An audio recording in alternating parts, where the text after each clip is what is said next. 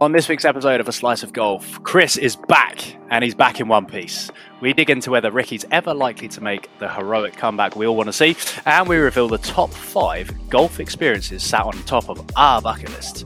As ever, this show is brought to you by me, Ben Fowlis. Me, Tim Williams. And myself, Chris Wright.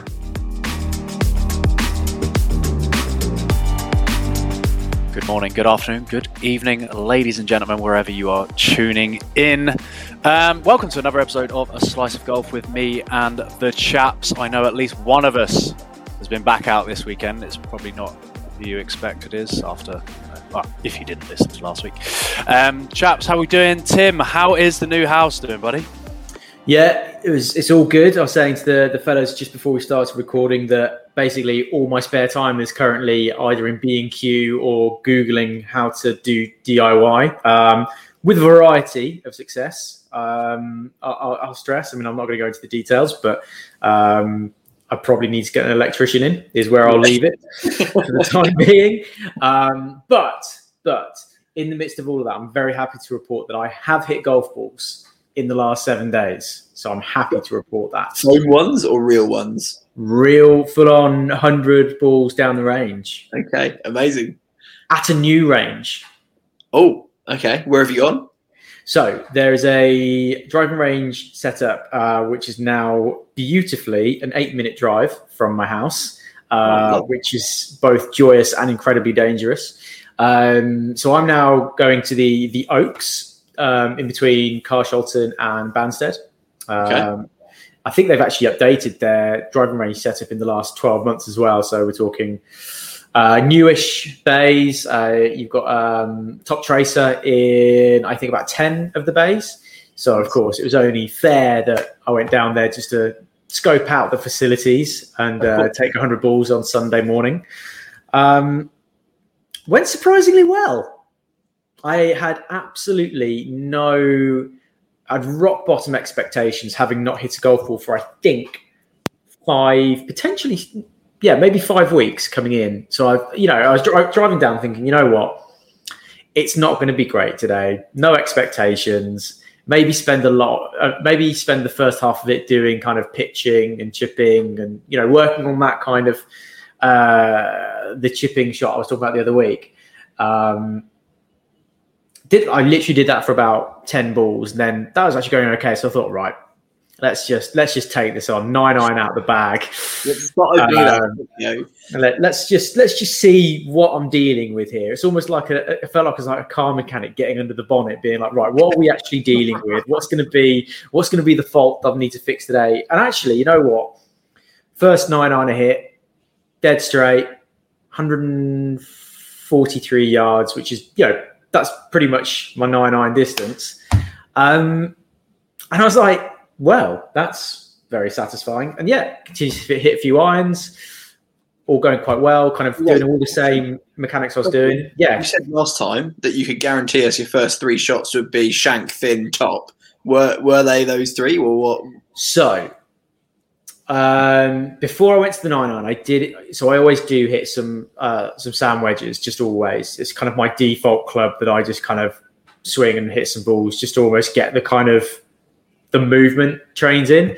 Sure. So the first sand wedge I hit went 92 yards. I was like, yep, forwards. That's pretty much my distance. Yeah, all forwards, right direction, which was joyous. And then the second one, I kind of, when you hit it, you're like, I've either caught that absolutely flush or something's, or it's a bit thin. It's just something doesn't feel quite right with it. And I didn't really trace it with my eyes very well. So I looked back at the screen on top Pro Tracer, and I was like, yes, to confirm that must have been thin, because it was like probably about half the height that my sand wedge would normally go, and it went to about 120 yards. Lovely. So Nice.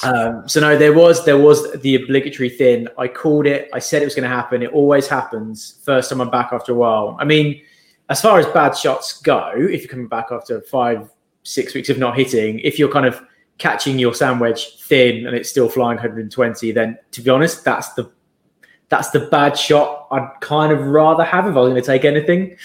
because it's going forward and in the air, and it's got some distance on it. So it was good. So yeah, quite satisfying. And then ended up playing 9 holes virtually, of course, of Torrey Pines. Just yeah, pretty good.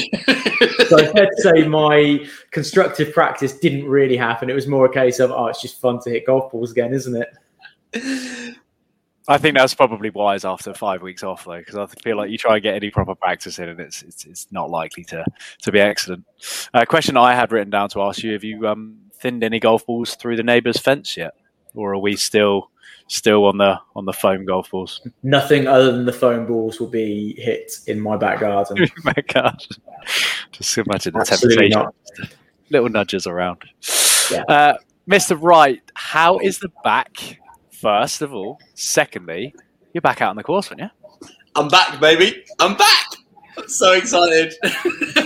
I have to admit, pleasantly surprised, because I did think, I didn't say this last week, but I did expect us to be coming on the show today and you being like, I can't move. On a Zimmer frame. Yeah. I was expecting that, because it's been quite a small gap between I'm in pain to I'm good. I'm playing. So although I actually still don't think I'm totally out of pain. But I think the osteopath gave me the all clear last week to hit balls, because he basically said it's not an acute injury anymore. You recovered from the acute injury. We're now dealing with movement pattern issues, muscular like stuff that yes we will need to fix. But I don't want this to stop you. I don't want to just not play sport until we've corrected everything that's been building up over the last 8 years or whatever, because it's not going to be it takes a long time to get rid of. Yeah. So he was like, you're past the acute phase now. He was just like, obviously start sensible. If you're starting with your shorter clubs, your wedges, and you're okay, like then progress on. And if it feels uncomfortable, stop. So I went to the range on Friday. Thought, okay, right, I can't just had the Sunday red day on Sunday, and I was like, right, I can't just go in there having not hit a ball for I think this is week 8 that we've now reached. And very solid warm up. It was a very solid warm up. Then went probably the first 30 to 40 balls were little dinky wedges, just kind of like getting through the motion, just kind of building up. And I was like, okay, I feel okay. I think the biggest issue for me was trying to hit 100 balls in an hour. And I knew that would be an issue. It was more just getting into the posture continually. I was like, so I'm not going to do that. So I just kind of took my time with it, probably hit, and luckily may or may not have gone over my hour mark at Pine Ridge, but they don't seem too phased by that. Started hitting the 7-iron, 6-iron, 5-iron. I was like, okay, I feel all right. Hit a couple of drives, didn't hit many, probably hit 10 total. All of them, and I'm not joking, all of them, big snap hooks. Oh no! Wow! I was like, okay, this doesn't bode too well for the weekend. But I was like, I'm not in pain, so I was like, okay. And I think I hit one cracking. Oh, no, Tim, you make me laugh because it was obviously because we were talking about Torrey Pines, because I also started playing the front 9 of Torrey Pines on Top Tracer. I think I played 4 or 5 holes and then was like, okay, cool, I'm gonna call it a day. No issues with the back. Friday evening it was a bit sore and uncomfortable. Saturday fine. So yeah, like overall I was like, okay, I'm confident back wise playing on Sunday. Didn't do a proper warm up on Sunday. With like the golf days, it's kind of like, right, meeting everybody, greeting everybody, don't get a chance to go and warm up. However, Tim, you'll love this one. Get there. I'll tell you where we were in a minute. So is there a range that we can warm up? They're like, yeah, there is a range. It's you have to use your own balls and go and collect them though. Your own balls, not even balls. Like this is ridiculous. I was like, but and the I think they said something like the range is only 170 yards. So I'm like, I'm not hitting 170 yards and walking after and go getting my ball, then walking back and hitting another one. I'm like, it's just not going to happen. So I will not be doing that. Do you want me to go to the recap of Sunday? Shall I do that now? Yes. So it was a last minute golf day, mainly because I'd been given the all clear to play golf. So I arranged last minute golf day for Sunday Red. We got 12 of us out in the end. And we were due rain all day, and I think we had one moment of drizzle. The rest of it, I'm not joking. Me and Ben would have. Well, I did need sun cream. Ben, you definitely would have needed sun cream, and it was absolutely wonderful. Place called Nisel's Golf Club, which I've never heard of before. When you sent that through, all I could just imagine was just Snoop Dogg just saying, "Come down to Nizzles."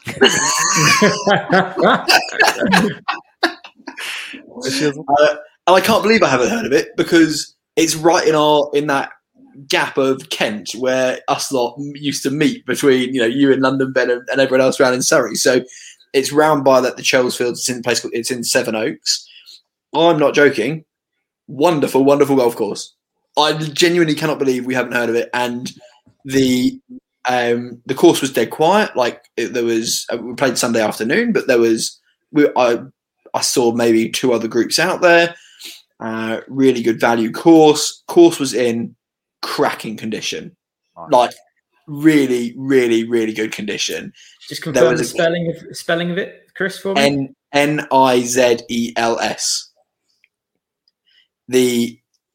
Nizels. I'm hoping then you tried a Snoop Dogg accent to spell that out slightly. I don't have those skills. I'm really disappointed you didn't. I do not have those skills. The only potential negative, and I say potential, is I reckon it could get quite boggy. So I don't reckon it's a winter course because I know we've had a lot of rain the last week, but there were a few areas where I was like, it's a bit wet underfoot. And if I'm being really picky here because it was only that kind of bogginess in areas that you really shouldn't be anyway. So I was like way off into the rough and I'm like, it's a bit boggy around here. I'm like, but I shouldn't really be here anyway. So I'm not really going to call too much on this. We 100% have to go back there and play. We have to get our group out there and go. It is. For everyone's benefit, what's the price? What are we talking for? So I think depending on what time you tee off, etc. I think if you went twilight, you could probably get, I want to say 25 quid-ish.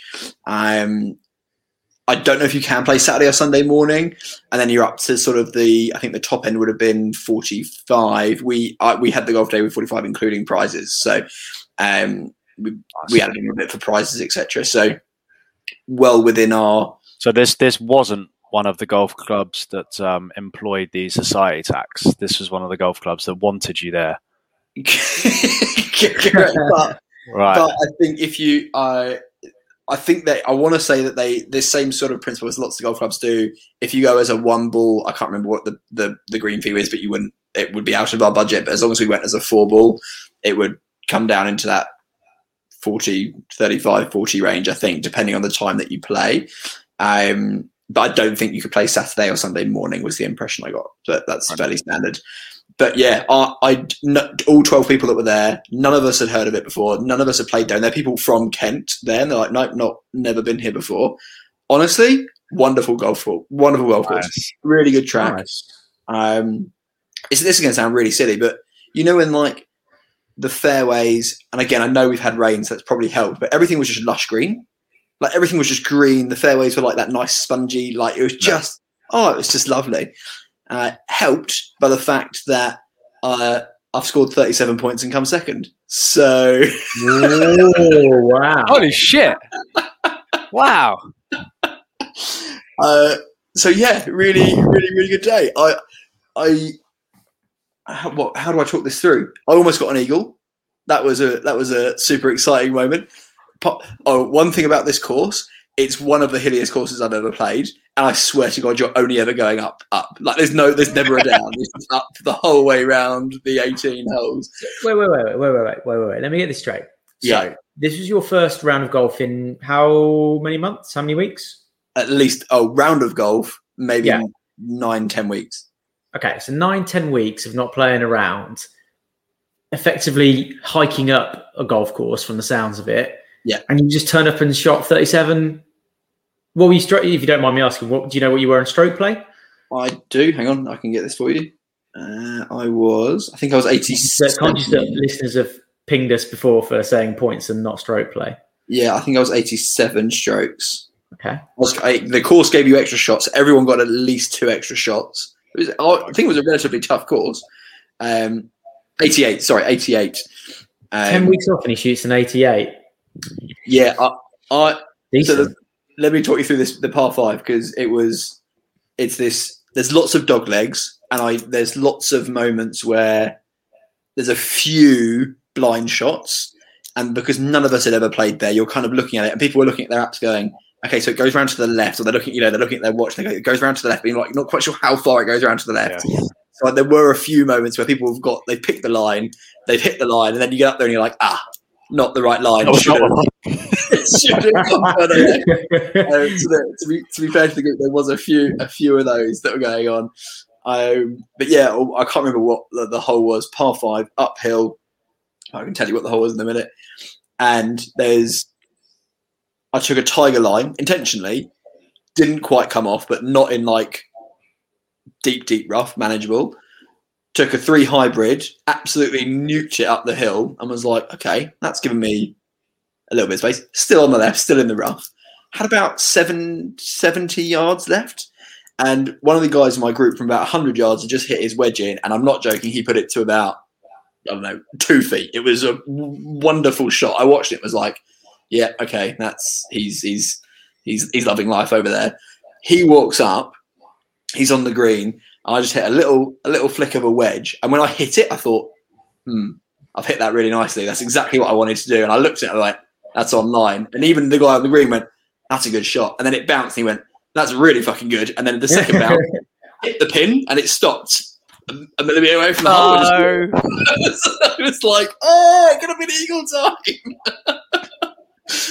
So I walked off with a birdie, which a tap-in birdie. So I was obviously a little bit gutted I didn't get the eagle. But disappointed to walk off with a birdie after 10 weeks off. Yeah. yeah. But it was just that moment of that's going close, and then it just bounced 1, 2, hit the pin. I was like, drop! No, it didn't drop. But really, really good. Closest to the pin hole was hilarious. This is one of the holes that is downhill. You're standing on the tee. It's the 16th. Standing on the tee, but really enclosed by trees. It's a good, I reckon, 30-yard drop. Like it's a significant drop down, and it's 130 yards. Not long. And they said, we'll do this as the closest to the pin. It's a bit of a tough hole. Okay. We're in the last group. We get there. The little sign for closest to the pin, still off at the side of the green. No one's hit the green yet. I'm like, it's 130 yards downhill. How difficult can this be? And turns out, quite. So you're there, and the wind was in your face, like really strong in your face. And you're like, okay. But then you look at the flag, and there's no wind around the flag. Like the flag was just dropped down. And you're like, what do I do here? Like, what is the play? And one of the guys went first, and he was like, yeah. He's like, I think this is at least 2 extra clubs. I was like, no, it's that much downhill. Like, you can't be hitting. Like, I was already thinking at least 1 club less. Maybe then come back up to the club you were thinking for that distance. With the wind, I was like, but not 2 extra. He went 7-iron. And drilled a low one and ended up, I reckon, pin high, but just off the green. I thought, no way. I was like, this is ridiculous. So I went 8-iron. Yeah, really short. Didn't get anywhere near. And I hit it quite well. And then the guy who last in the group, last one to play, Tim, I think he went 6-iron, little punchy one, kept it out the wind and just landed it on the green, and happy days to closest to the pin. But when you look at a hole and you're like, this shouldn't be that difficult. This just, how have 12 of us not hit, or 11 of us didn't hit the green? I mean, that's really poor. But yeah, really, really tough. Course made you think, we're 100% going back. Yeah, I was going to say, it sounds like everything you've said so far. I think it sounds like we absolutely need to make a trip there. It for the, again, value-wise, I know, look, obviously people have played nicer courses because, there are more expensive courses. In our bracket, in our value range, if you ask me to play the Chelsfields or the Birchwoods, this in the same bracket tops it, without a doubt. Better than Pine Ridge, etc., in my opinion. Although that comes with the caveat of I imagine it is a summer course. I don't imagine it plays well in the winter. I imagine it's notable shout out to who won, who beat you. A guy called Dan Tully won, and I was watching the leaderboard as we were playing. So my front 9. Can I see points on this? Front 9. So I scored 21 points on the back 9. I hit a 5 over back 9, so I was really pleased with that. Very nice. I only won on countback, so par the last, and the last one I drained a monster putt for the par. Otherwise, I definitely would have come third. Dan Tully, after 6 holes, I looked at the leaderboard. He was on 18 points, and I thought, "Good God, that's 3 points a hole." I then looked after 8 holes, and he was still on 18 points. So obviously, had a couple of blobs there. But he ended up on 38 points. He went on 38 points and was just obviously having a really, really solid day by the sounds of it. So well done him on taking the win for sure. Honestly, I'm surprised I've come off with 37 points. It's not an easy course. There's water. Yeah, there was one moment where we were on the tee box looking down the hill, and it just screams out for a lovely little par 4, lovely little fade, dog leg right. But as you kind of come over, like it is driver, but driver could put you in a little bit of trouble. So I took driver, obviously. Lovely little fade round to the right, and then you've probably got another, 140 yard shot in to the green over water, really well protected green. Both the other guys tee off, lovely little fades, intentional or not, don't know, but lovely.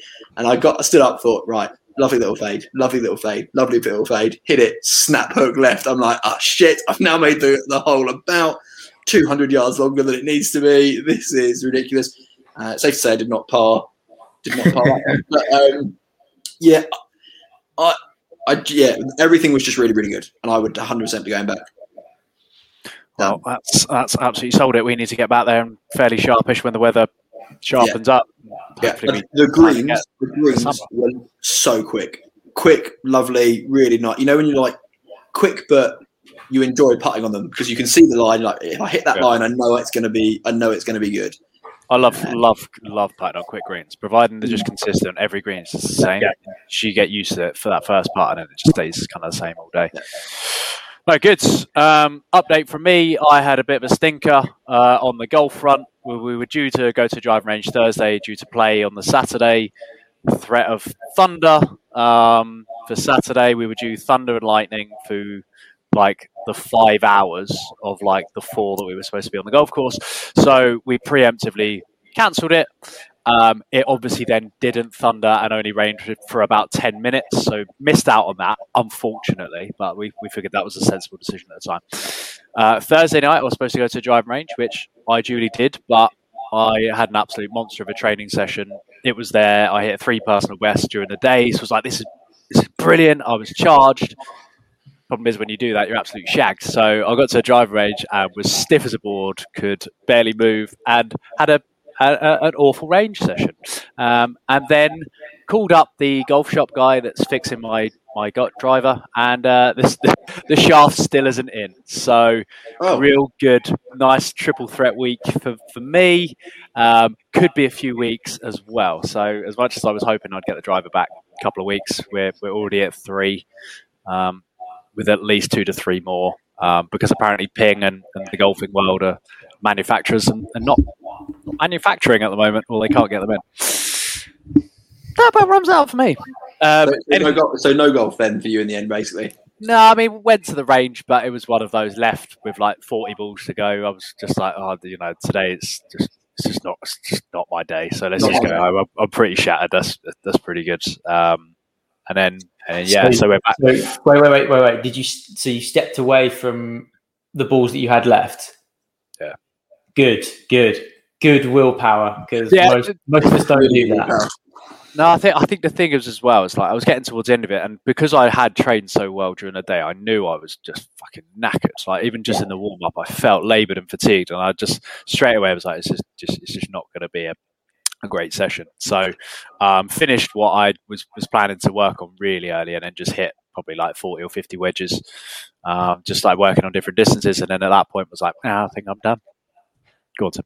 Before I forget, I don't know how this slipped my mind when I was talking about my trip to the driving range, and I'm not gonna describe the gentleman who was doing this, because he was obviously kind of trying his best but having a tough old day at the office. We've all, I'm sure, been at the driving range when, and this doesn't happen very often, but when it does happen, it's shit scary. when somebody absolutely skies their driver and it cannons into the roof of the range. You ever experienced this? Yeah. Terrifying, yeah. Absolutely terrifying. What's more terrifying than that? When it happens 4 times and the fella is in the bay next to you. Because I was on edge. How does this even happen? How? Way too high. That's all I can think of was that he was teeing it so high that he was just nuking it literally into the roof, this corrugated iron roof, which then pings around. It was honestly like, I felt like in a Vietnam film or something. After three, I'd have turned around and been like, you would think. I'm a bit worried. Have you just got this tee? I'd be questioning after 3. I'm not sure I'd let it get to 4. Well, I just think if I myself had done that after 2, I would be like, there's probably something I'm doing wrong here. Somebody would or at least I'm twice going to stop hitting that. I'm going to stop hitting that club. I mean, Yeah. there was one where it did actually come back behind him and literally, I'm not joking, rolled down the back of the range. I was like, I mean, I'll be honest. I've definitely done that before. I've definitely been there. I was just like, I've never felt so on edge at a driving range. That's not ideal practice scenario, sure. And I'm Practice also, under pressure. yeah, I'm not surprised you were on edge. I mean, you hear it, you see it the first time, you're like, oh, that's quite funny. Second time, you're like, right, I'm a little bit concerned now. But you'd assume that most people nip that in the bud right there and then not proceed to do it twice more. But I just get concerned because it could be like a pinball machine. I have no idea where that ball's going to go. God. If it catches an edge, that's going to do damage to a person. No doubt. Wait, I've got one more story from the weekend, and I can tell it because nothing bad happened. On the 18th, guy in my group, should we name names? We won't name names. No. The hits his approach, and you don't really think that's quite unlikely. He's hit that well.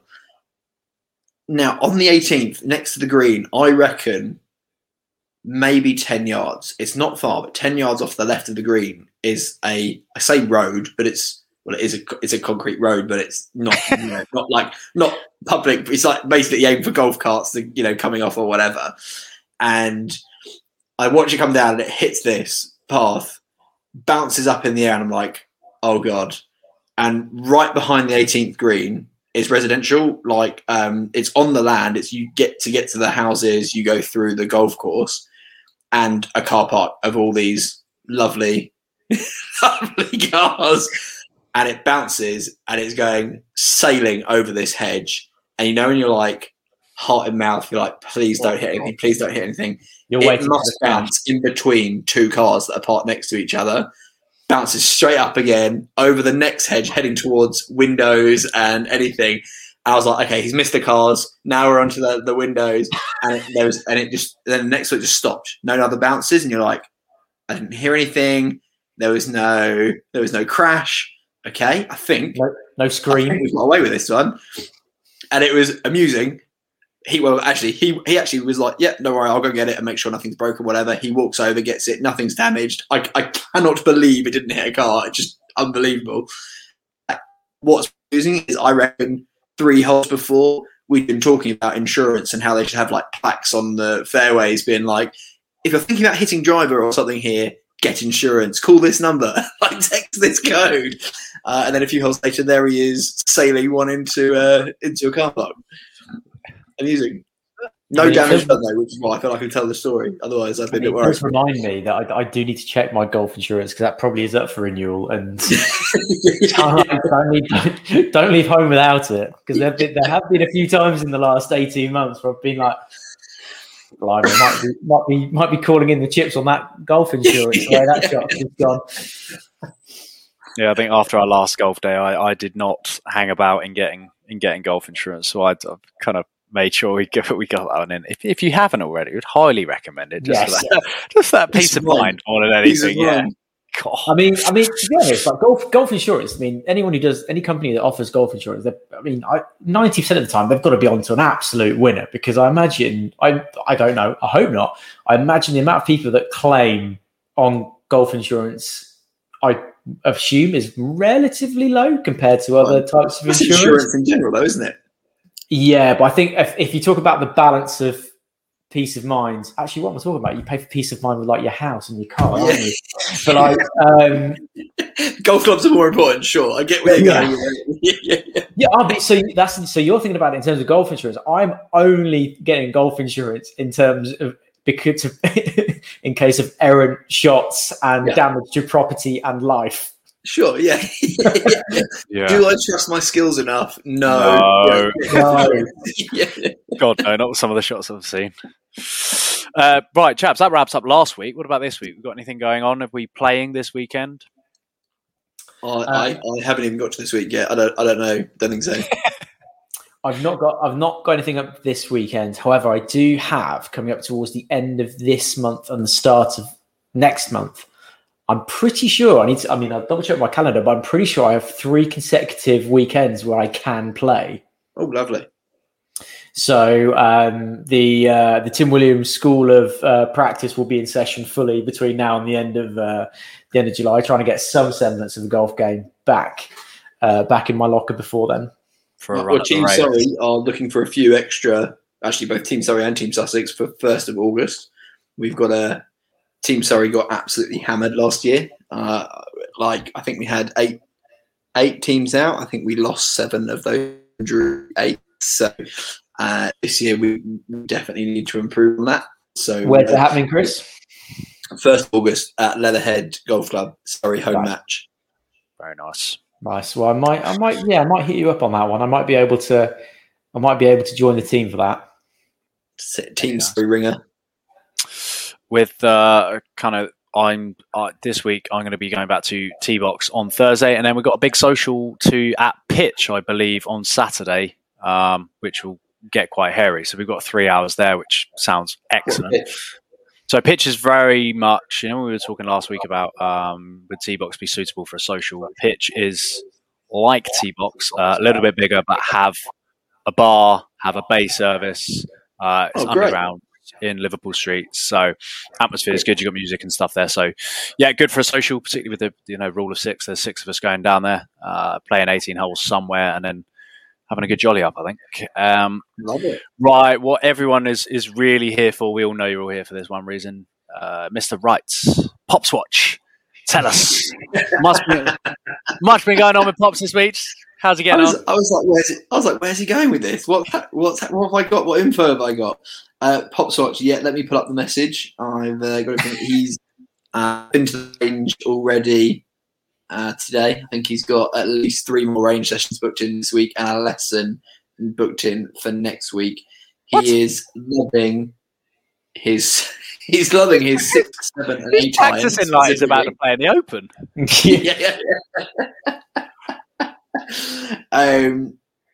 He said he's struggling a bit with 5-iron and longer. So classic. You start going to the longer clubs, and it's just.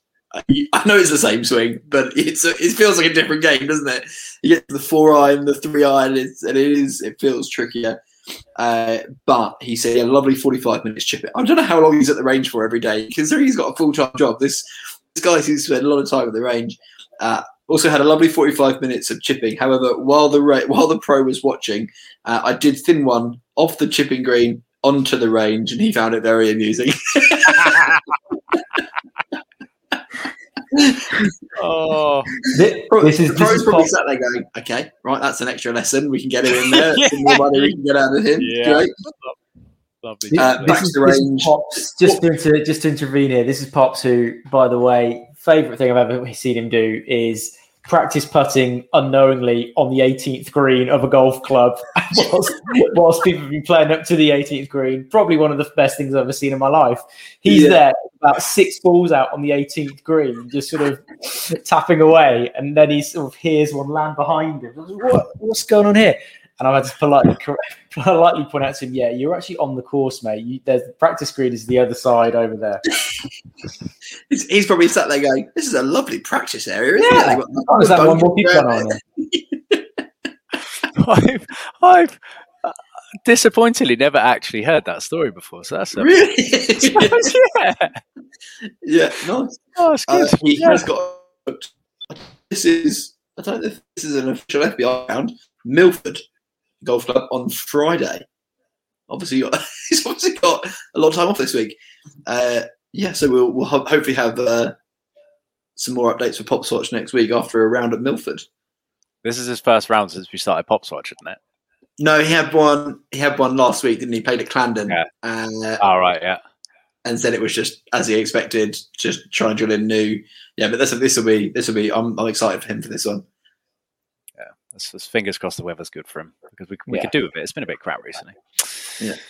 Okay, from the utter rubbish to the sublime. The professional game this week, European Tour, we're in Ireland. They're starting the swing towards the Open now, which I think is pretty exciting for everyone because you look at the field for the Scottish Open this week, it's absolutely stacked. They're all starting to come over here a week in advance to get all the quarantine and all that crap done so they can get out on the course. So it's interesting to see kind of how they will get on this week. For those who didn't see it, Lucas Herbert took the win on 19 under. I don't know whether you two saw any of Francesco Laporta's putts, but just I don't know if you'll be able to find it on social media. It would possibly be on Twitter. If they were to put a montage together of his Sunday, it's ridiculous because even the Sky Sports commentators at one stage said, this is essentially a tap-in for what he's just done. And it was a 15-footer. And he did birdie it. And I think he went 6, I think it was either 5 or 6 birdies back-to-back, which you don't see that often. And he was knocking them in from everywhere. For all of us, it would be the case of best part I've ever hit, and he's just traded them for left, right, centre. A few kind of noticeables. I don't know if you two had any from the leaderboard, but something that I noticed: Richard Bland tied 4th. I did see this. Serious season for him. It just kind of goes to show bit of confidence what it does to a golfer, despite having played for 20 plus years on tour. Yeah. So what does that mean for him going into the Open? Where do we think old Blandy can turn? Because he looked good. Was it the last of the US Open? Looked great through 2 rounds. Home conditions, English boy. He's going to have played Royal St George's a lot, likely. You're just making a wild assumption there. Yeah, just around my neck out. Well, I know his home course, and I know he practices at the Wisley, so I know he's that's not too far really from there to Kent. It's probably an hour and a half, 2 hour drive. Yeah, it wouldn't surprise me. I'm not about to sit here and predict a win from him, but it wouldn't surprise me again to see him in that top 25 for sure. I'd kind of love to see it as well. I think the whole golfing world almost loved that story of when he won, and I think he's kind of got that behind him at the moment. You can see it in the way he's playing. He just looks really free. Other kind of notables, beef in the top 10, which is good to see Andrew Johnson because it just seems like he's just been away for such a long period of time, and to see him come back and play well is good. Something that a little bit concerning, or I thought anyway, particularly because it was essentially a home, in air quotes, a home competition for him. Rory tied 59th. Now, it wasn't a weak field. I don't want to disrespect the field by saying that, but it's not a major championship field. He was 2 under for the tournament. Just a small matter of 17 shots off of the leader. What do we read into that heading into the Open? Nothing. Yeah, not a lot, to be brutally honest. Before I actually get into that, there's something I wanted to, there's something that's been a little bit of a bee in my bonnet over the last weekend, actually. And that is European Tour highlights on YouTube. They're not listening to this, but if they are, there are more people playing on the European Tour than Rory McIlroy. So put other highlights up. Basically, for the first couple of days, I was pretty busy this weekend, and I wanted to catch up and go on YouTube and see kind of highlights for the first couple of days at Irish Open. Generally, it was hard to find anything other than Rory McIlroy highlights from the Irish Open. I was like, come on. Like, I obviously I get it. He's like, he's the star draw, but at the same time, he's one of how many, like 100, you have like 159, 160 odd people in that field over 4 days. So just a small bee in my bonnet there directed to him. But I think, sorry, just to digress and go back to the question you actually asked me. I think in terms of how much you read into it, not a lot. I mean, yes, it's the Irish Open. The fact of the matter is Mount Juliet I think is where it was being played, unless I'm wrong, and I may be mispronouncing that, so apologies if I am.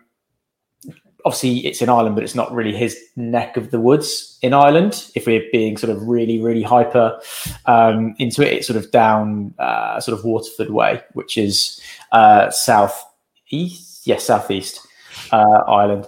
Just trying to get my geography right. Yeah, really technical. I'm like, it's Ireland. It's his neck of the woods. Yeah. Like, you're being really technical.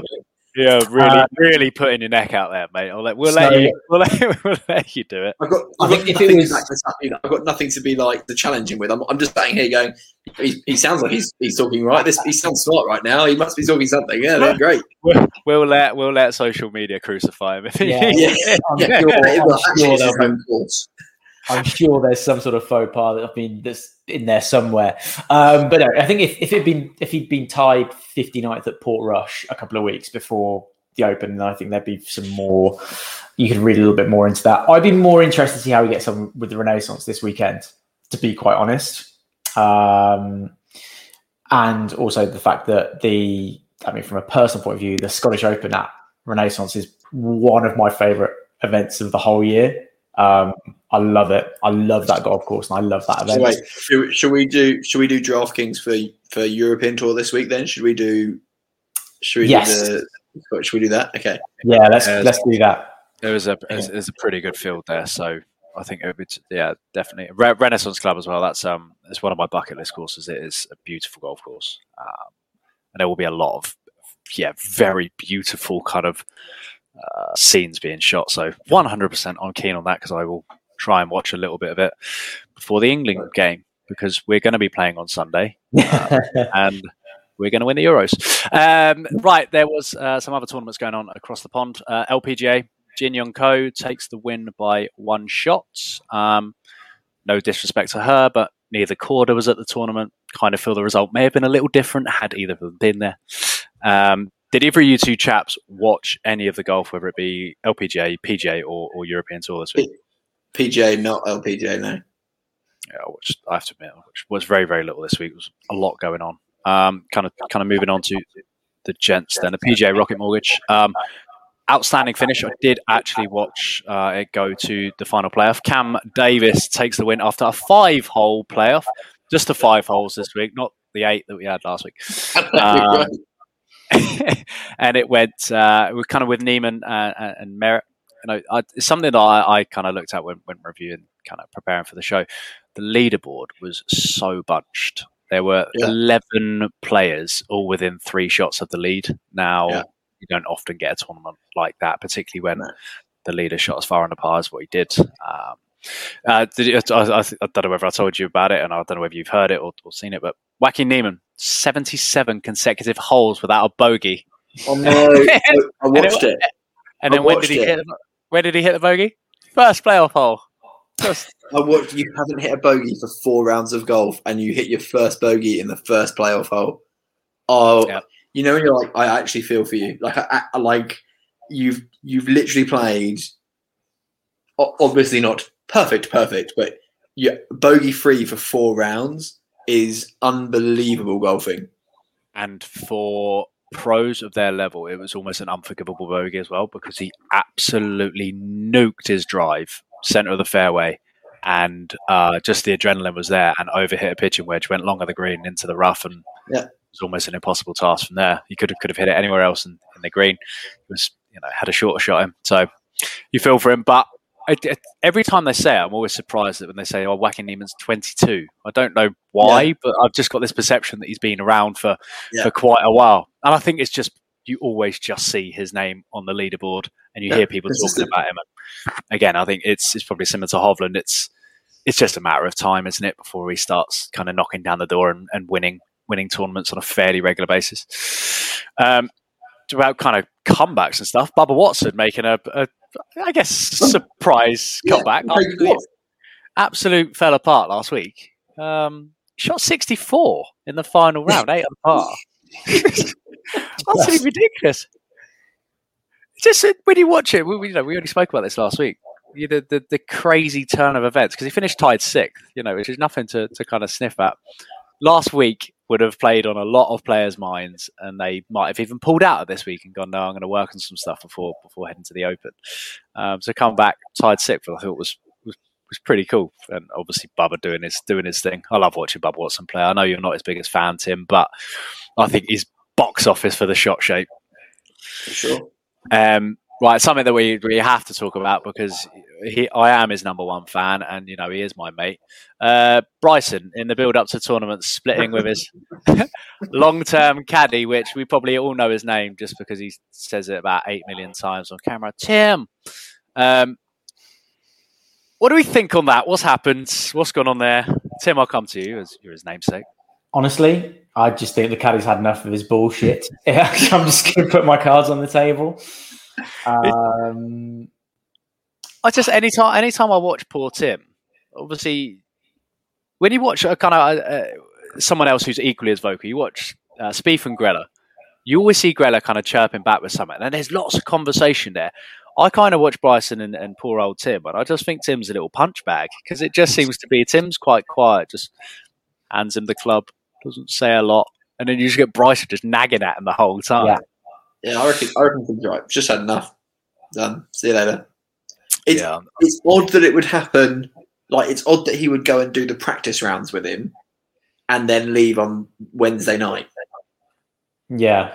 Like, I think that's why I think it's something as simple as they've just had a falling out. It's just the only other reason I think that, and this is probably just media PR teams just going after that PGA prize, was obviously Brooks's tweet later that day or the next day, talking about how much it was like very close after it. Talking about how much he loves his caddy. Not stupid, is he, old Brooks? No. I think they're shoo-in. It's one of those two are going to get it, and they. I think Bryson probably suggested going to hit the range until 10 o'clock at night again on the Wednesday, and Tim was just like, "No, you know what? Fuck this! Like, not doing it. No, not doing it anymore."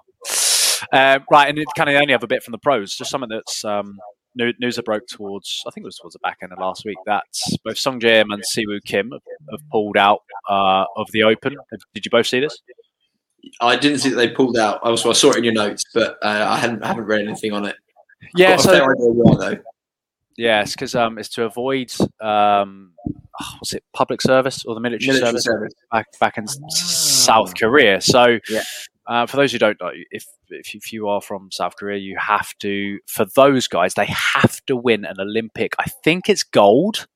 I think it's medal. I think it's a medal. Okay, they have to win an Olympic medal. If they do, they're exempt. If they don't, they have to go and do military service, which, Jesus Christ, no pressure, correct, boys. You've only got to put it together at one of the biggest events that happens every 4 years, and you've got to be one of the 3 best players in the field. So I thought that was just quite. I'm gonna check. But as soon as I saw it in your notes, I was like, "That's 100%." Most people are like, well, "Why would you ever miss the Open?" If you're thinking, "I've got to get a medal here at the Olympics, otherwise I'm going to go do military service," I'd be like, "That's my focus." Like, the Open is important, I get it, but no, for you right now, go figure out how you're going to go get that medal. Yeah, I would be in Japan right now playing that course every single day for the next 2 or 3 weeks, making sure I know every blade of grass around that place. So yeah, as much as we're never really going to have any understanding of that sort of pressure, but biggest golf tournament of the year, I'm not surprised they're pulling out of it to go and get some prep in for that, because that's quite a big thing. I can't remember the guys' names off the top of my head, but there were 2 other PGA Tour pros. I'm hashing this up a little bit, but they were pretty good players. Didn't get this qualification, went to do military service, and they've just not come back with any sort of form. We all know how quickly a golf swing can go. If you spend a long time away from it, I can't imagine it being that easy to get back. So, yeah, don't blame them at all. Right, kind of staying on the pros, we won't talk about this for too long because we don't want to listen to Righty talk about how... Well, wait, before you even go there... He was. Oh, God. Before you even go there, I feel like you've missed a stat here, Ben. Go on. Winner of European Tour, who was it this week? The European Tour event? Lucas Herbert. Lucas Herbert, Where's he from? Australia. Winner of PGA Tour. Who was it? Oh yeah, Cam Davis, who's also from Where's he from? Australia. Winner of it gets even better. Winner of Ladies European Tour. And I really shouldn't have done this. Like, I'm really sorry. I don't know how to pronounce his name. Steph. I'm going to say Kiriako. Also from Australia. So there were 3 Australian wins this weekend. That's huge. I feel like that's huge. That's good. That is big. Don't know what it means in the grand scheme of things, but I appreciate the fact that Australian have some good golfers. I mean, dominated this weekend at sport. I mean, if we're being hypercritical, it's not really a stat, right? It's a coincidence. But I mean, I think it's probably 3 Australian winners in one weekend. I mean, that's quite. It would be a stat if you told me the last time that happened, or if it was the first time that it ever happened. Last time there were 3. Yeah, Google right now. We've called you out on the pod, trying to be all smart with a stat, and then you don't bring it to the party. Yeah, good. I'm gonna make a guess here. It's never happened. Yeah, good. Wow, yeah, that's amazing. That's an amazing stat. Thanks for that. I'm guessing, but I'm going to guess that it's never happened before. That's decent. Right, we will kind of run through the DraftKings because I feel like Brighty, you do deserve a pat on the back because you've had an absolute shite year so far. So you are not wrong. I will let you take it away because I just won't do it justice, and I want to give you your time in the limelight, pal. No, mate. To be honest, luckily we're not a betting recommendation show because if anyone had been following my bets for this year, they would be coming after me for all kinds of money. It is nice to get a win on the board. I won by 0.5 of a point this week, so that feels good. And really, it was because Cam Davis, the other guy who came in second, didn't have Cam Davis, but I just had Niemann, Higo, Davis, Lebioda, who, again, I read that he was due to have a good round, and he's been playing some fairly consistent golf. And him and Cam Davis at 7,200. Lebioda hit 17 under. Cam Davis winning at 18 under. I mean, that is good value. Niemann also coming at 18 under. Higo playing well. Patrick Rogers. The only player that let me down, most expensive player, Webb Simpson, missed the cut. Did you say you only won by 0.5? Yeah. I mean, off the top of my head, I don't know who it is, but fair play to them as well because that picking the 2 guys who made the playoff and a guy who comes tied 4th is quite extraordinary, to be totally honest with you. Yeah. I know a lot of luck's going to get involved. The fact that the other guy only lost by 0.5 because he must have been getting very excited that he picked a worldy team. And you know what? The pick, I swapped Simpson in, and obviously this was a mistake. I had Kokrak as my top pick instead of Simpson, and I couldn't deal. This is honestly what happened. I couldn't deal with having £1,000 left in the budget. So I swapped Kokrak out, put Webb Simpson in, who's £1,000 more, and Webb Simpson misses the cut. Kokrak, what did Kokrak hit? He had a really decent weekend as well, didn't 14, I think. But but cry me a river, you still won, so shut your mouth. Yeah, but have you ever picked a team? Like, what's the biggest amount you've left in the pot? Oh, like 200, not a lot. Yeah, I can't bring myself to leave any more than that. 200 is my marker. I always feel like I need to spend it. Yeah. And this weekend, it just didn't come anywhere near being close enough. No, yeah. How did you do this weekend, Ben? Oh, it was an absolute train wreck. Absolute train wreck for me. I come last in one league and I come second last in our league, so it was rubbish. My gamble with filling a team that were just cut makers and just hoping that these guys might put together a tournament, but they were good cut makers. Yeah. Well, that backfired, so won't be doing that again. So next time, it's just fill it with a couple of superstars and some absolute guffers down the table and just hope from there. So only one player cracking the top 10 and 3 missed cuts. Well done. Nice. Tim, anything to touch upon? No, very mid-table mediocrity for me this week. Just picking up my 1 point and moving on. Trying to cut back that lead to you, fellas, to take what is rightfully mine, aka the winner spot for this season. I'm also, anytime I don't take a place or money in this, I just refer back to the all-time standings, and that makes me feel better because my all-time standings are impressive in DraftKings. But no, in terms of what was going on with players, I mean, again, like similar to last week, my team were actually pretty decent. I mean, I had two missed cuts, but like Reevy was missing the cut with 2 under, so it wasn't exactly like a horrific missed cut. Outside of that, Neiman doing well, tied second, Kokrak tied 12th. Even down to like Homer at like tied 25th at 11 under. So all players playing well, just a lot of other players and DraftKings who just picked better than me. So there you go. Crikey. What was that? Someone's just... that's the bell which signifies end of DraftKings. End of the round. That sounded like a gong. I quite liked it. Very nice. And you're finished. Yeah. Right, gentlemen. It's someone that we're all massive fans of. We're all big fans of him as a golfer and him as a guy and how he's portrayed on social media. Although I don't think he's someone we're massively hot on DraftKings. He's someone that I think I've not picked at all. Righty, I think you've picked once fairly recently. It's someone that, like, as I said, we're big fans of himself. But I think Tim may have posed a question last week on the podcast, or it might have been privately. Rickie Fowler. I started looking back through his stats. And he's still the poster boy for both Puma and Cobra, which Bryson's got to be scratching his head a little bit, wondering what the hell have I got to do to trump Rickie Fowler. He's still 32. He was once ranked 4th in the world, which is obviously incredible. His best major finishes, his 3rd at the PGA, has come 2nd in all of the others, which is outstanding. He's got 9 pro wins, but the last of which is in 2017. Tim, I'm going to come to you first because I know this is something you wanted to speak about because I know how much of a fan you have been of Rickie. Where do you think his career is going, bud? Yeah, so I'm going to preface what I'm about to say with exactly that. I love Rickie. Like, he's like absolutely one of my favorite golfers. Just flair, great gears, great game.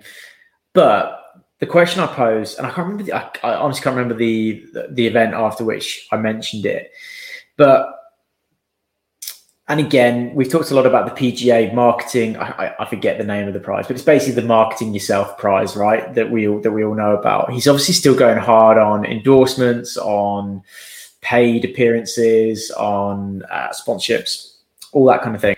And this is me playing absolutely devil's advocate with this question. And what I was going to pose was, do we think that there is a time when a pro is on the tour and they are kind of just happy to kind of pick up the check, if you like? It's a horrible, horrible question to ask, but I just keep coming back and, looking at Rickie, he's, as you say, he's had a great career. I mean, right now, I think he's relatively recently married, like last 18 months or something like that. He's recently announced that he's got a child on the way. I mean, certainly right now, I just get the feeling that winning golf tournaments isn't quite as much of a focus as it would have been a few years back. And maybe he's just kind of happy to be, he's got a hell of a good income. He's got a great life. Has he just lost that kind of hunger for the competition at the highest level? I hope it's not the case because I do want to see him back and I want to see him win a major. But I do keep thinking it. And the fact that I keep thinking it is that it's where my head's at a little bit with where he might be. Mm-hmm. Can I jump in? Of course. Yeah. So I think you can never see into someone's mind to see if someone still cares or not, right? Here's what I think is interesting about the sport that we all love. You think Rickie's been playing since he was what? Professionally, since he was 22, I would guess. I'm guessing 23, maybe after leaving college. He could be playing till he's 60. You look at Phil, you look at, whatever. You look at the NFL, the average time playing pro is 3 years. You look at football, the average time playing football is 8, a professional career, 8 years. There's no other sport where you could quite literally be a pro for 30 years. More. And I think to assume that there won't be ebbs and flows in your career in terms of how much I give a shit this week or this year or this next 2 years, I'm focusing on family, etc. I think it's very, very different. I think if you are someone who you're playing football and you've got the next 8 years and that's all you're going to, or next 4 years left, that's all you're going to have. I think probably easier to maintain motivation levels. Whereas saying, well, don't you want to win a major or don't you want to, win another competition? Like, yeah, I'm going to be around for another 20 years. I quite literally could be competitive for another 20 years. I think that that itself is quite a unique proposition to explore, and maintaining motivation for 30 years of a pro career, I think that's a lot. So yeah, I don't doubt that there are ebbs and flows. I don't doubt that right now, even this week, you just saw his comments about having to jump through hoops to get to play in the Open and, quarantining, etc. I'm like, if you're ready and you want to go, you don't make those comments. You just go. So I think you're probably not wrong, Tim. I think, or whether you're saying it or posing the question to get the answer, I would say that it does sound like there's a lack of motivation, but he's got other stuff going on in his world right now, family, etc., that he would potentially deem more important, and I'm okay with that. Yeah, I think Ricky's problem is we are comparing him to what he came out as when he first started his career. He came out as a superstar. He was a superstar from day one on tour. He is, even now, is playing a lot better than the average tour pro. I had a look at his statistics, his current world ranking. He's still inside the top 100 in the world. I don't know whether Spieth got any lower than that, but I keep comparing him to Jordan Spieth. And each time I'm like, are we going to see a Jordan Spieth style comeback? Are we going to see a rise from the ashes from Ricky Fowler? The whole time with Jordan Spieth, I kind of thought, yeah, it will come back at some point. With Ricky, I just don't see it, unfortunately. And I don't know why I don't like I would with Spieth, because, when he was number one in the world putting, he was outstanding, Ricky Fowler. And, we highlighted it probably a month or so ago now, a few episodes ago. He's slid all the way down to 180th. So it's a big part of his game. So maybe it is just a case of if he figures out what's going wrong on the greens, all of a sudden he is catapulted back up. Have you guys seen Ricky's 2021 record to this point? No. Okay, so I again dug a little bit deeper earlier on because I wanted to check kind of how bad or good has he actually been. He's played 21 events. He's made only 13 cuts. Bear in mind, this is a guy who was number 4 in the world and was just, in 1 year he came second at the US Open, the Open, and the Masters, all in the same year. So this is a guy you would expect to be making cuts every week, maybe missing the odd one, but to have missed 8 on the season just this year, that's quite punchy. And he's only got 1 top 10, which it does reek of the period that Spieth went through, but there were always flashes of Spieth. And here's the kicker, which it kind of makes you think, well, actually, Tim may have a point. His money earnings from prizes. I was just about to Google it. In competition, $1,026,101. That's one top 10. Yeah, he's earned over $1 million just from not making top 10s. That's still a hell of a lot of money. This is before endorsements. He's got some great endorsements which are likely paying an awful lot of cash. And if we're speaking about someone who's going to have a career for 20 years, 30 years, because let's be fair, he's not going anywhere. Unless he chooses to retire, he's not going to lose his PGA Tour card.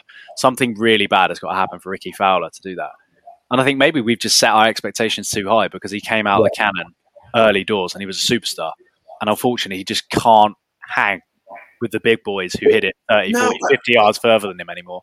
No, or do you I could come back to, you can't peak for 10 years in a row. Yeah. What athlete can be the peak level, like Olympic level athletes? Yeah. They literally aim to peak for 1 week of a 4-year period. that's that everything is. They know they're not going to. They know they're not going to run as fast. They know they're not going to be. They're aiming for that one. Golfers, unless you're Brooks aiming to peak for 4 events a year, you're supposed to be on it 52 weeks a year. There's no off season. There's no downtime. Like you finish the FedEx Cup, and then the week later there's the first event of the next year. So it's physically impossible to peak for 10 years in it for me. And I obviously there'll always be the outliers, the Tigers, etc. But it doesn't surprise me that players go up and down in a way like that Spieth has. Yeah. And I feel that's where Tiger and Phil, those two in particular, have kind of skewed our expectations of what a golfer should be. Sure. Because we had so many years of those two just being the big dogs. And then, maybe a VJ or someone would come in for a short period of time. But those two were always there or thereabouts. And I feel like our expectations of what great golfers should be doing is possibly a little off. And that's something that Claude Harmon said on a podcast, I think it was a couple of weeks ago I listened to. He said DJ was phenomenal last year, absolutely phenomenal. Best player in the world by a mile. Yeah. But in 2021, all three of us predicted him to still be going on strong, and he's just not hit the same strides. Yeah. And like Butch Harmon, I listened to the podcast with Claude and Butch, and he said if everyone is on at the same time, Dustin beats everyone else in the world at the moment, in his opinion. And that includes Rory and everyone. So that's how highly they rate Dustin as a golfer. And for him to have had a poor year, lesser players, the fall-off's got to be bigger. And I think, unfortunately, Ricky's fall-off has been what seems like significantly bigger. Well. So on that, I apologies. While you have been talking, I have been doing a little bit of researching and Googling just on the fly. And, it sounds like we're being hypercritical of him. I've looked at his majors record. I mean, he's still career to date, cuts on everything, but he's made 81% of the cuts of every major he's ever played at. Yeah. 36, he's played 44, he's made 36 of the cuts. And we're talking like he's kind of fallen off a bit of a cliff face, which is weird because it feels like he has. But if you go back at his major results, so even this year, PGA Championship finished tied 8th. 2020, obviously, the Open didn't happen. Okay, not a great year. Tied 29th at the Masters, tied 49th at the US Open, missed because of PGA Championships. 2019, tied 6th at the Open, tied 9th at the Masters. So he's not millions of miles away. No. So maybe, I think this whole segment, basically what I'm hoping is to happen is the classic thing of me come out with a theory and it just be exploded as rubbish and wrong when he goes and wins the Open this summer. Because I love that to happen. So maybe there's a bit of kind of like reverse, not reverse psychology, but reverse hope kind of going on here that he does just throw it all back and comes back and wins majors. I really hope that's the case because I said at the start, I really, really, really love. I just think Ricky's ace. So I think Chris is probably right of everything we talked about. I think it's that case of kind of peaks and troughs of kind of motivation. When life happens, when you get married, when you have kids, that for a lot of guys probably is going to take a bit of shit changes. I'm telling you, shit changes when you have a kid. So it's an interesting one though. I think it was just that kind of thought was, do we think anyone on the PGA kind of does just rock up and think, look, it's a good paycheck. I'm living kind of the dream here. Yeah. Probably not going to win majors. Yeah, that's the thing. There will be plenty of tour pros that will be content, knowing full well even their best day is probably not going to get them a winner's title. Harry Higgs. I think it's just because we all love Ricky. So, we all want Ricky to be the best. I think that's why we're having this conversation. It's because he is such a likable guy, and he's got. It's a job. It's a job, right? How many people do we know who turn up to work knowing they're going to get their salary, they're going to get paid? Like, not everyone is like, okay, I'm going to. Tim, as you say, the golfers happen really, really good at golf, and it's not their favourite thing to do in the world, and they just happen to be really good at it. So they turn up each week, they make a paycheck, happy days. You get that impression with Dustin Johnson at times. You listen to him, he just wants to be on a fishing boat somewhere, doesn't he? Best player in the world, and he doesn't sound that bothered by it. But this is something that, again, I've heard Butch Harmon talk about it, and he spoke about it on Claude Harmon's podcast, and I wonder if how much of this is tied in, or whether this is even relevant really. But his gripe at the moment in professional golf is that it's not about winning; it's almost just about just making cuts, and you will make yourself a very, very wealthy human being. He said, the money at the top of the game is a lot, and the winners do get a lot of money. I'm not saying that for an instant, and neither did he. But he's just like that. There's too much money to be made for coming 40th, 50th. That the incentive to win is not quite what it once was, which is, it's quite interesting in the I don't want to call them the rank average PGA Tour pro, but there's going to be enough pros that are making a serious living just from making cuts. Yeah. And it's all because of people like us that all we want to do is talk about the game and watch the game that fuels these prize pools. You're welcome. Yes. Oh, I wouldn't mind some of that. Right, any more to add on, Ricky, chaps? No, all good. Right, this final bit, I am really excited about this. It's kind of had me excited from the moment Tim mentioned it last week, and I almost started dropping places on my bucket list as soon as he said it, and he very quickly put the brakes on me, which was a good idea. So I've had some time to start ranking them. So we sort of dropped the nugget last week of what's on our bucket list. So the top 5 golf experiences on our bucket list, and I'm going to come to Tim first, and we're going to go in order from 5th, which is like the bottom ranked, all the way up to your absolute number 1 bucket list golf experience. So if you are driving, push pause, very quickly get home, because you're definitely going to want to get out Instagram and Google for this one, because some of the places when I was writing it down, I started Googling it. I was like, Jesus, this has got to happen, because there are some quite lovely golf courses in the world. Mr. Williams, coming to you, buddy. So just a question before we begin. On the bucket list, are we saying just bucket list things in golf, or are we saying bucket list places? Experiences in golf. Whatever. Just experience could be anything. Okay, fine. That's what I thought. I thought when you're saying like stop and Google, I was like, oh no, if these are all meant to be playing golf, I'm fucked. No, right. Okay, I'm happy to confirm I can continue. So number 5 for me, and to be honest, when I was writing it down and I kind of came to my summary, because I wrote the full list down and then I ranked them, and when I came to review, I was surprised that this ended up in 5th position, because it felt like it should have been higher. Go to the Ryder Cup in the US, specifically in the US. Interesting. Okay.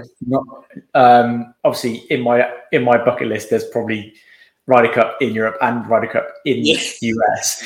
But I think if you had to pick one of the two of them as a European, I think it's kind of like an away day sort of situation, go over to the States. You would have to deal with a lot of mashed potato.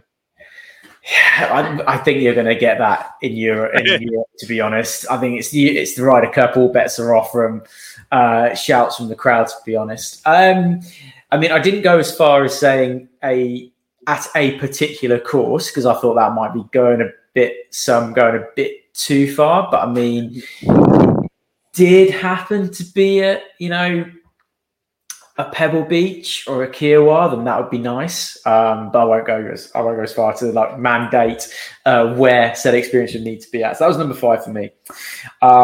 Again, number 4, I'm literally surprising myself as I play these back to myself. Number 4, go to the Masters. Has to be. I put down again. It was sort of tied between go to the Open, go to Augusta, and it's just the mystique of Augusta, right? Yeah. There's just something about it. There's something so unique and special about it. So yeah, go to the Masters. That's all I can really say about 4th place. Now, okay, 1 to 3 are all about playing. So this is where it comes into actual places and playing golf. Number 3, you might be surprised by this, because I've kind of given it not put it down, but sort of probably maybe not given it the credit it deserves in the past. Number 3, play the 17th at Sawgrass. Okay, yeah. All right. I've played that hole.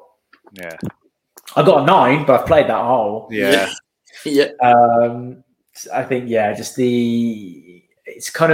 kind of try to think about golf holes or golf images that kind of transcend the sport. I like what you've done here. Yeah, I like what you've done here. And like the 17th at Sawgrass, you could probably describe that hole to someone who doesn't even play golf, and they'd be like, Oh, I think I've seen that. Yeah. So that's number 3 for me. Number 2 will definitely surprise you. It's playing a course in America. It's Pebble Beach. Oh, It's number 2. Play Pebble Beach. Okay. Again, for me, golf course that transcends the game. I think people that have never played golf in their life will know and have heard of Pebble Beach. There's just something. There's a factor behind it. I mean, obviously, it's a absolutely beautiful, gorgeous Californian coast golf course anyway. Fun fact, Jack Nicklaus said if he could only ever play one more course in his lifetime, he would play Pebble Beach. So there you go. That's good enough for me. And number 1, I have a sneaky suspicion there's going to be quite a lot of similarities with our number 1s all the way through. It's Play the Old Course. Has to be Play the Old Course. Oldest golf course in the world, most prestigious golf course in the world. Has to be. Nice. Love it. Interesting because I'm happy to join you on all of those. By the way, yeah, always. St Andrews didn't crack my top 5, unfortunately. Whoa! Really? Yeah. Wow. Yeah. Okay. Yeah, Mr. Wright, I'm coming to you, buddy. That's, by the way, I kind of, we're doing these, so let's do them all together. Everyone's bucket list. So I have intentionally gone for an all top 5. Well, we'll say 3. I've intentionally gone different for 2 reasons. One, I knew that one of you had mentioned the old course, so I'm like, that's obviously going to be on there now. This is our group collective list, right? So I was like, that's going to be on there. I don't just want 3 of the same top 5s for listeners because that will become really boring really quickly. So I've gone for a bit of an alternative top 5.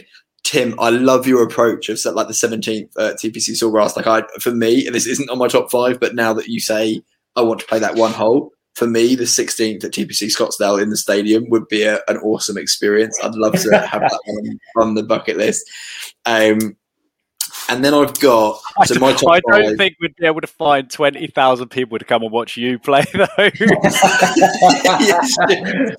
Yeah, no, but you see, like if we get Insta famous, Eric Anders Lang played it like on the warm up day, and he had 5,000 fans in there or whatever. So I think something cool like that would be obviously incredible. So, but no, let's go. I've gone alternate. I've gone for a bit different. I've tried to pick things that I don't think people will necessarily have on their bucket list yet, apart from the first 2.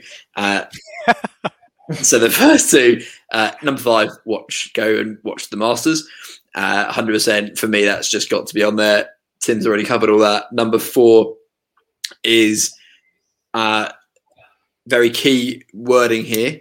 See a winning European team at the Ryder Cup in Europe.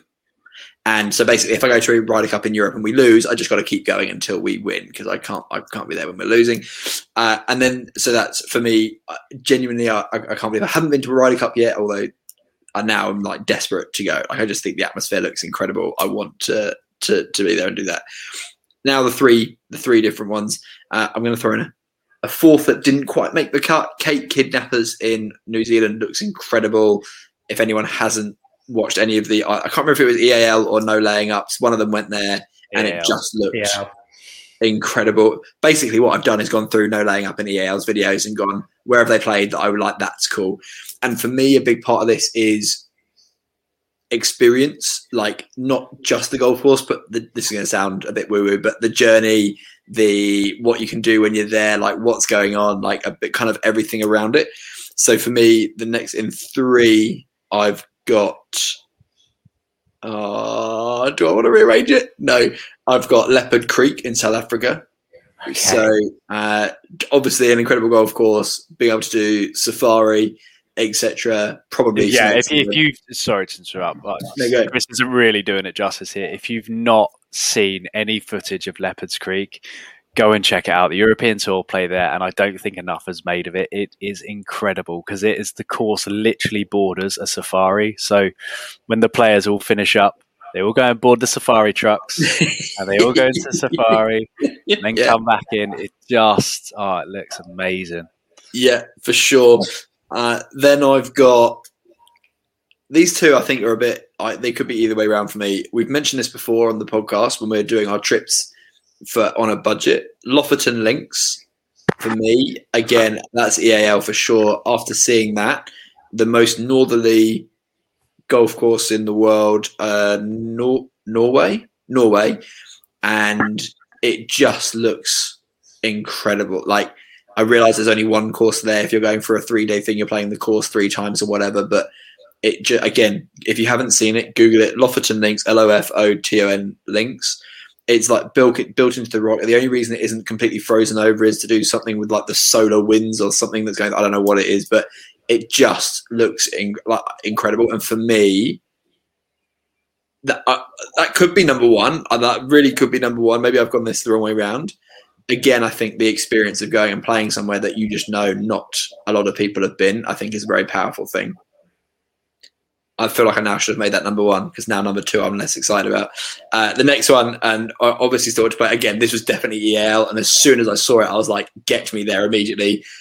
We're going to the Dominican Republic, and we're playing Casa de Campo, Teeth of the Dog. That just looks, for me, I watched that, I was like, get me there immediately. I want to go play that course. So I've gone for 3 courses that I'm hoping that most people won't have on theirs, and they'll Google them and they'll go, oh shit, I need to have this on my bucket list and go and play. So yeah, I obviously also had, the Prestwicks, the Pinehurst, the Bannon Dunes, etc. I obviously had all of those, and they're all on my list. But those 3 specifically, I'm like, I want to tick those. I want to go and play those courses for the whole experience, the whole journey, everything. Yeah. So I went, I love that. I went more into the whole experience, and I was like, right, I'm going to call it a bucket list trip rather than just a... Wait, hold on. Have you put in like trip number 1, 7 courses? Yeah. No, I've got a couple of different bits, but it's like, if I'm going, I'll come on to it in a sec. But my number 5, it's something that has just solidified it up this weekend. We went out on Saturday, obviously for the football, fully celebrated out on Saturday. So I was feeling ropey as hell Sunday morning. What do? You put YouTube on the TV and you just watch golf footage. And I watched Erik Anders Lang break Sawgrass series. And I spoke about after the Players how much I just fell in love with Sawgrass. And I questioned it at the time. Is that the best golf course in the world? And I have to admit, watching that video series the other day, it just brought it all back. If you want some really easy viewing and it's a beautiful golf course with some questionable golf, go and have a look at Erik Anders Lang's channel. It's a 4-part series. That, for me, was just like, that's on the bucket list. That comes in at number 5. I had a look today because I was looking at the golf course top 100 world rankings. It's 78th. TPC Sawgrass. It's 78th ranked golf course in the world. I'm like, what? 77 courses better than that. I was quite surprised by that. My number 4. So this is where I'm like, I'm not going all the way to the other side of the world to play one golf course. So we're going to group into my trip to New Zealand to play Tara Iti, Cowrie Cliffs, and Cape Kidnappers. Oh, you had it there as well? Okay. Chris has just mentioned it. So you're teaching is what you're doing? Well, no, because we said 5 golf experiences, and this is an experience. Okay, so I'm going to do a tour of Ireland and just play like 50 of the greatest golf courses. Yeah, but you're not fitting that in a holiday, come on. Unless you can give up the day job somehow, win the lottery, do something. Whereas we could realistically go to New Zealand and play this. That's how I'm getting around. I would 100% join you on that trip. Yeah, absolutely. Lovely. Yeah, if we're traveling for 30 whatever hours it is to go and across the other side of the world, might as well make it more than one round of golf. That's sure. My idea with that one. And again, that's one of those. Definitely go and check those golf courses out. If you've not seen them already, go and check on YouTube. There's some outstanding videos of all 3 of those. Number 3 was actually the same as Chris. We spoke about this kind of pre-pod. Is going to stay and play at Leopards Creek. That, I just think, it's just one of the most unique golf courses that you're ever going to get the experience to play. You will play plenty of coastline courses, plenty of courses that have like natural beauty in the setting. But how many can you see like lions and leopards? How many can roaming around? An elephant. I mean, yeah, exactly. That just for me, it's like that looks potentially that's number 1 on the bucket list. It slid down to 3. You'll probably see why in a sec. Right, this second one, you two are both going to hate it based on the feedback just then by me grouping 3 courses together. But I've said this for a while, and I think it's because I watched a No Laying Up video of them doing it. The thought of camping, I hate it. Do not ever want to put me in a tent. I think that looks awful. Camping is the worst. The worst. Camping looks truly terrible. No idea why anyone would ever want to do it. But getting an RV and doing a trip down the west coast of the United States and ticking off a lot of golf courses, Sure. sign me up. I can deal with that. Modern plumbing and a bed. Yep, I'm a bit more there. I don't disagree. Those are the only conditions you're going to get Chris into like a non 3 or 4 star hotel setup. Like, that's the only situation. Like, unless Chris can be like in like a air conditioned 4-star comfort with room service and pools. Trying to say, the other day on the TV, it was they were doing like reruns of Glastonbury, and I was watching it, and I was just thinking, who the fuck would want to sit on a field, have piss thrown on them, and just be a horrible, horrible mess for 3 days or however long? So I was like, this is my worst nightmare. I was like, I love live music. I'll go. Foo Fighters were some of the best event I've ever seen for an evening. 3 hours, fantastic, fucking great in a stadium. If I can't stay in a hotel, it's not worth it. Correct. I just thought, who wants to stay in a tent and someone trip up? Oh no, just not me. Just not for me at all. Well, the good news is you haven't got to worry, mate. We're not staying in a tent in my California trip. Just a few of the golf courses that made my list of like potentials to play. Admittedly, you can't get on 2 of them. You have to know a member. So we're banking on making some friends somewhere along the line and hoping they get some. We're going to play Cypress Point, Riviera, Pasatiempo, Pebble Beach, Spyglass, Torrey Pines, and Harding Park. Oh my God! Please. So if someone is a member at Cypress Point and Riviera, we can get on at the rest. We can't get on those 2. Okay. If you could just invite us, that'd be nice. Ben, this trip sounds incredible. I feel like you've bent the rules. Why? We said golf experiences. That's I know, but oh, shut up! I'm hosting. I set these bloody rules, mate. Don't you worry about me. And Tim, I see Tim's face as well. In there, just as an additional request, please. Yeah, and because Chris is anti it, he ain't coming. So it's just me. I'm obviously coming. This is great. Sorry, mate. Actually, you can come as long as you sleep in a tent. How about that? I'll sleep in a tent. Nice. And then final one, bucket list for me is to see the Ryder Cup in Europe. Probably quite somewhat an obvious one. But yeah, to see it in, I don't know whether I want to go mainland Europe or I actually would be less sold on seeing it, excuse me, in England. I would quite like, less. I would quite like to travel to either Scotland, Ireland or mainland Europe. Yeah. Well, let's go to the next one. Let's do it. Next one's in Rome. After watching Le Golf Nacional, I was just like, I'm seeing the stand on the first tee. I was just like, oh my God. Long weekend in Rome in 2023. Oh, I do like Italy as well. Yes, please. I'm 100% in. Sign me up. Right, guys, with that, we've clearly missed out a lot of stuff, but these make our bucket lists. So if you guys have any other suggestions that you think should definitely make our top 5 or our collective top 15, which are kind of more like 12, do give us a shout. Let us know your own kind of bucket list kind of trip experiences. Are you willing to allow me my 8-course road trip? I think yes, Chris. Maybe not. Just because Chris isn't coming, there's room for one of you, so one of you can come along if you're willing. I've seen someone on Instagram this week who's honestly, I would say, just living their best life right now. They've played Loch Lomond, Prestwick. Oh, where was the other course?